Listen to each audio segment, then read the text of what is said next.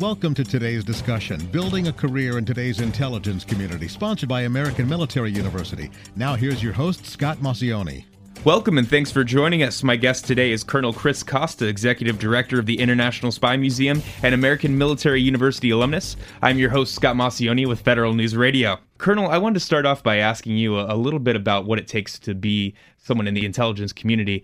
It's a tough job, and it's something that a lot of people may aspire to be, but it takes a certain skill set that employers look for and something you have to have in your heart. So would you tell us a little bit about what you think those characteristics might be? Sure. Thank you for the question, and thank you for hosting me today. So first of all, I would just say that one of the critical characteristics, and this is universal, is the idea of finding young people that have a high degree of integrity. That's absolutely crucial, and it's universal, and I think it's timeless, frankly.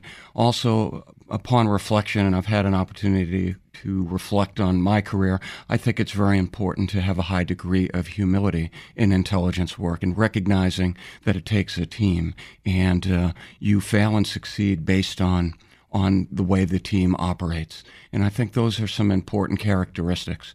Life experience is certainly helpful if you have time overseas and you can pursue other languages and understand other cultures in particular. But I think importantly, it's crucial to understand that you have to have an insatiable curiosity for the world around you, and its education really is at its core. Self-study and pursuing studies like I did with American Military University helps open up your world, and I think that was very helpful for me. For example, understanding Russia through a prism of its history. It's very important to go back and understand the Russian intelligence services, not just back to the KGB, but even further, even back to Imperial Russia. If you have that context, it helps you in the world of intelligence. So it may not all be James Bond moments. There's a few in the library and studying online, right? Those James Bond moments were few and far between. I have a couple of those stories, but mostly it was just drudgery, right? Right. Well, you earned your master's in arts and strategic intelligence from the American Military University, and you were at the same time serving as an Army intelligence officer. How did you discover American Military University, and what aspects of it really appealed to you? So I was thinking about that, and I'm not sure exactly where I discovered it. It may very well have been in the Army Education Center. I knew I needed to pursue my master's degree, and what I was looking for was two specific criteria. One, I had to do something that was going to help me in my own career.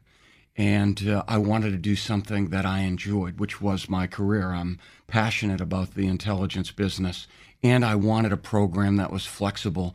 And back in the 1990s, in between incessant deployments, in those days it was to Bosnia and back again. Yeah. The only program that met the bill really was American Military University. It brought me the flexibility that I needed, and it also brought world-class instructors. What I mean by that, I always reflect on Dr. Rosemary Sheldon. There was no expert on intelligence and ancient history like Dr. Sheldon, and she was my instructor. So it was pretty straightforward, my decision to pursue AMU. And it took me 5 years, but I was allowed to pace myself. And it became a very good cover for building up an intelligence library of over 2,000 books. Wow. Great. And I'm sure you had a lot of Clausewitz in there and a couple other of those masters of intelligence, right? Well, certainly Clausewitz. I'm a former Army officer, so we always have to work a good Clausewitz quote into anything we're doing. So, yeah. Well, we'll expect that later on. Yeah. So, you started your work before 9/11, and that's a very pivotal moment in American history and all of our waking memories.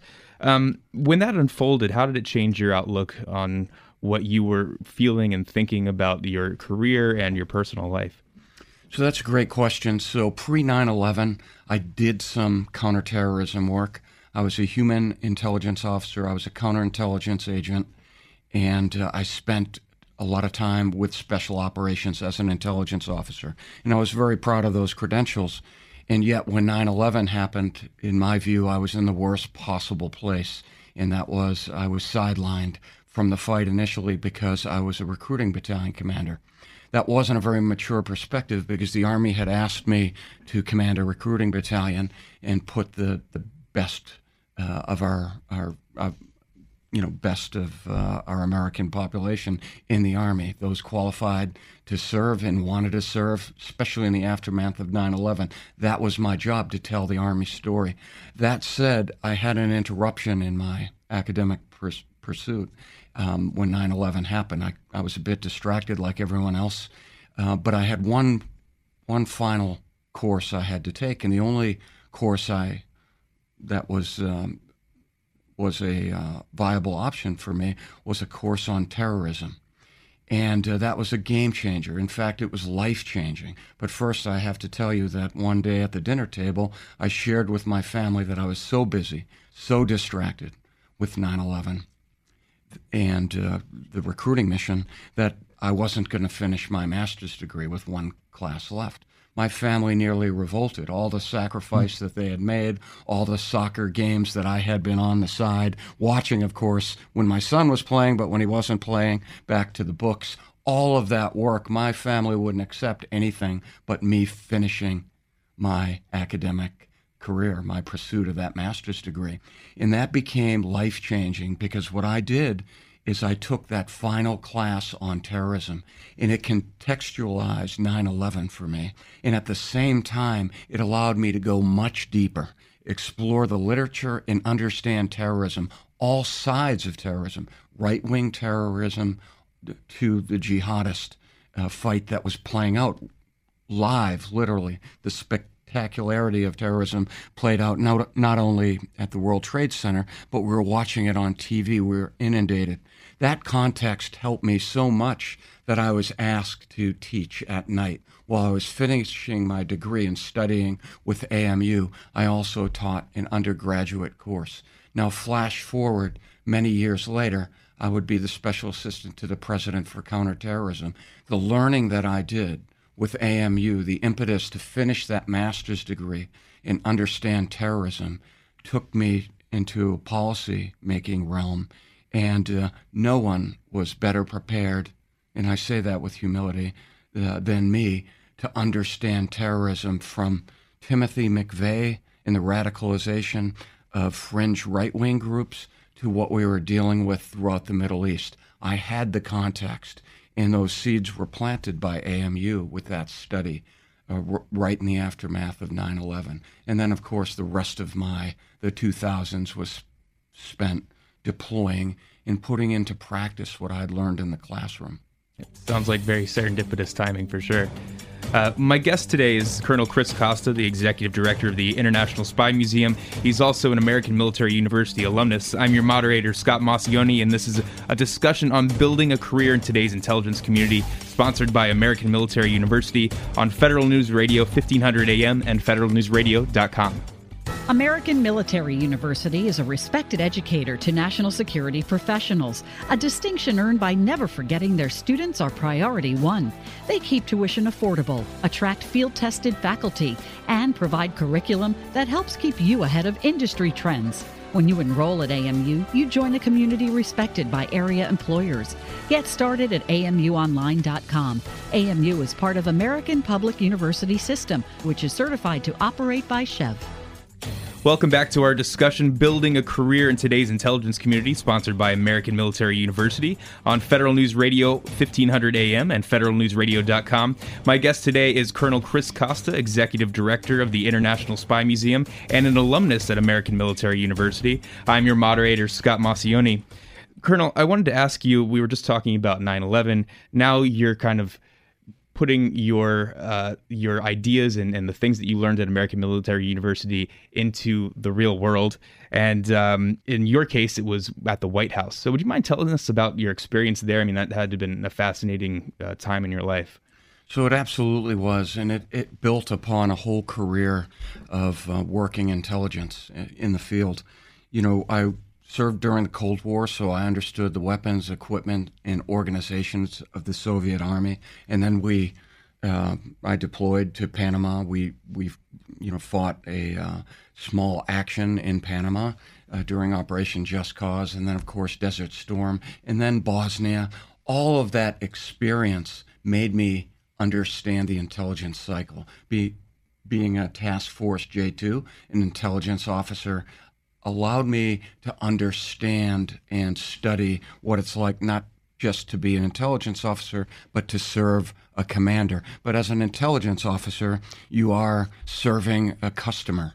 And the ultimate customer in time, you will learn, is the policymaker. And I went from being an intelligence officer by pure serendipity and I think some hard work and good luck in many cases. I joined the presidential transition team, which in essence was a tryout to get to the White House. And I was appointed Special Assistant to the President for Counterterrorism.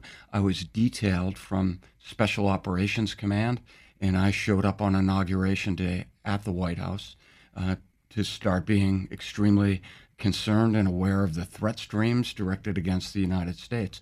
But all of that learning as an intelligence officer allowed me to understand the difference, the chasm between a policymaker and an intelligence officer, what I should not ask as a policymaker, what I can ask, and the idea of politicization, and to avoid that very dynamic, to make sure I was well informed by the intelligence community, the U.S. intelligence community, but also with my work with foreign partners. I was very, very well prepared. I didn't fully appreciate that on Inauguration Day when I was in the Situation Room. Literally at noon, when the president was sworn in and I heard the cheers, we went into the Situation Room. And then I owned it. And by the way, there is no manual on how to be a policymaker. But I go back to what I learned in the classroom with AMU. The readings on strategic intelligence, the divide between being an intelligence officer and a policymaker, inviolable rules of not crossing into policy advice when you're an intelligence officer. All of that served me well. And it was the readings that I did years before that resonated with me. And then I was in the Eisenhower office building on the White House compound. The presidential daily briefers would come from the intelligence community, and they would deliver the most sensitive intelligence to me. And I knew how to interact with them. I knew what was expected because of my study. So I was very lucky. It sounds like you kind of had a perfect storm because you really had a lot of that operational experience, and then you had this great education that you were working on to kind of fill in that background knowledge that you needed. How did you balance those two things together, bringing the culture of the military in while at the same time calling on your readings, calling on some of the people that informed you over the past 5 years it took you to do the master's? Well, I think I had an opportunity. First of all, I had world-class people that worked for me from the entire U.S. intelligence community.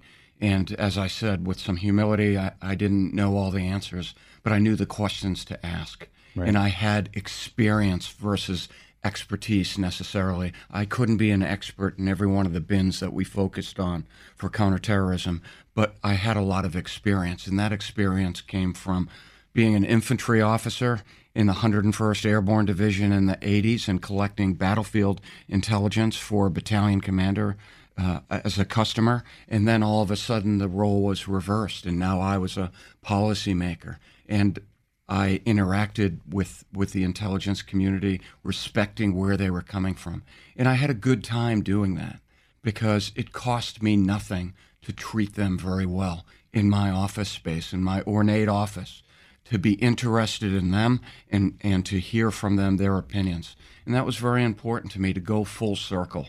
So, yeah, it was serendipitous, and a word I like to use, everything converged in the White House last year. And by the way, it was a tremendous experience. Great. Well, we're going to take one more break. My guest today is Colonel Chris Costa, Executive Director of the International Spy Museum and an alumnus at American Military University. I'm your moderator, Scott Maucione, and this is a discussion on building a career in today's intelligence community, sponsored by American Military University on Federal News Radio 1500 AM and federalnewsradio.com. American Military University has long been a respected provider of higher education to the intelligence community, and today they're leading the way with innovative doctoral programs in global security and strategic intelligence, attracting professionals rising to the top of their fields.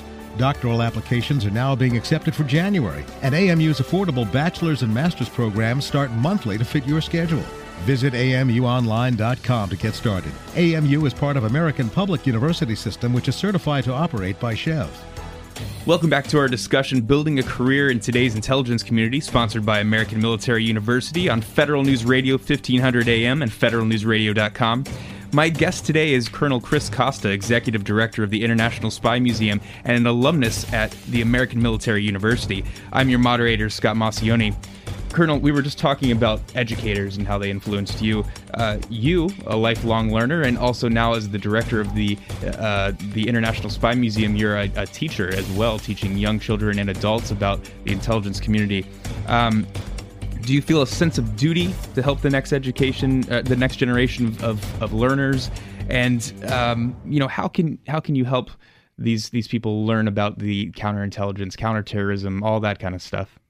Well, first, I would just say that and emphasize that that's exactly why I'm at the International Spy Museum, because our mission is first and foremost to educate, to inform the public on intelligence services and espionage and how it fits in history, and also to entertain the public. So those three things are very important to me, along with the idea of mentoring and coaching. I should digress for a second and say years ago, I was also in service with Navy SEALs, and at the command, I had the opportunity to mentor and coach and talk to SEALs about the learning that I did at AMU, and also to bring those same SEALs to the Spy Museum. So I had the pleasure of going to the Spy Museum as a child, right when it first opened up in 2002, and then again as an adult. And it's always fun to see the kids going around and, looking at all the different, exhibits that are going on. And there's a lot of handheld exhibits and things like that. What's it like for you to see the next generation coming up and the next generation getting excited about, intelligence and counterterrorism? Well, it's extremely gratifying personally and professionally, and it's fun to engage with youth in particular. You have an opportunity to really put an imprint on them. When they come to the Spy Museum and someone says, Chris was an intelligence officer, and I have an opportunity to engage positively and take the time to talk to a young man or a young woman about the profession of intelligence and do that very objectively, I think it's extremely gratifying. And I should mention that there are times that I will engage on a Sunday. For example, one of my favorite stories, there was a young boy that had autism, and I had an opportunity to go into work on a Sunday and spend a little time with them. That is extremely gratifying to be able to do that. And what a great platform to walk through the museum and see the artifacts that speak to something that happened in intelligence history, and then tie it to current events ongoing with what we read about regarding the Russians, for example. When you see assassination artifacts and you're able to connect it to what just happened in the United Kingdom with the poisoning, for example. And that's translated into your family as well, too, right? The love of the intelligence community as well. That's right. One of my boys is serving in the intelligence community. And years ago, he went to the International Spy Museum. That planted a seed, as well as going to the FBI headquarters in those days when you could go to the museum. When the public was pre-9/11, when the public had access. So those things are extremely satisfying for me to see. Great. Now, you mentioned a couple of things that have come to light a lot more recently and a lot more prominently. Cybersecurity, things like that. Where do you see the future of the intelligence community going, and some of the things that might change compared to the time that you were in the intelligence community? So I think cyber is going to change dramatically. It's going to be a competitive advantage for nations. It's going to be a new frontier in many ways. It's relatively new as far as context through history.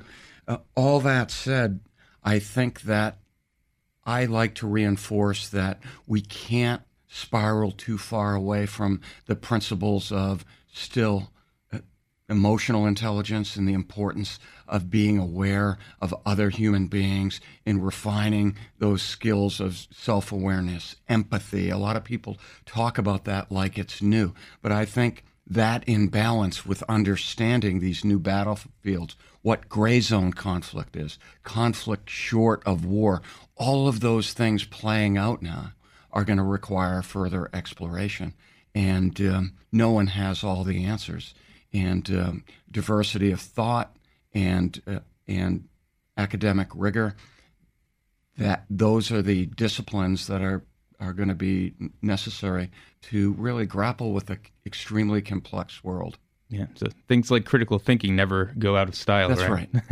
And that's exactly right. I mean, some of those universal things are important not to spiral too far away from, because they're a good touchstone, you know. Right. Well, lastly, now that we're on the future and talking about the future, talk a little bit about the upcoming changes to the International Spy Museum. There's a possible site move coming up, and how does that relate to things like cybersecurity and the future? So we're going to tell the whole intelligence story at the Future Museum. We've outgrown the current museum on F Street, which has been phenomenal for the last 16 years, and it's time for us to move. We're moving to LaFont Plaza on the other side of D.C. on a revitalized waterfront. We have more space for exhibitions, and we're going to tell the entire intelligence story, from covert action and propaganda to human intelligence, the relationship between spies and spy masters, the psychology of an agent being run by a source handler. All of those things we're going to tell appropriately and responsibly. But what's really important, we're going to continue our same mission to educate the public, to inform, to not take a position, not give the answers to the question. We will explore how we execute intelligence operations and the why we exercise intelligence operations through the prism and the lens of history. And we do that very objectively. Great. Well, I can't wait to visit.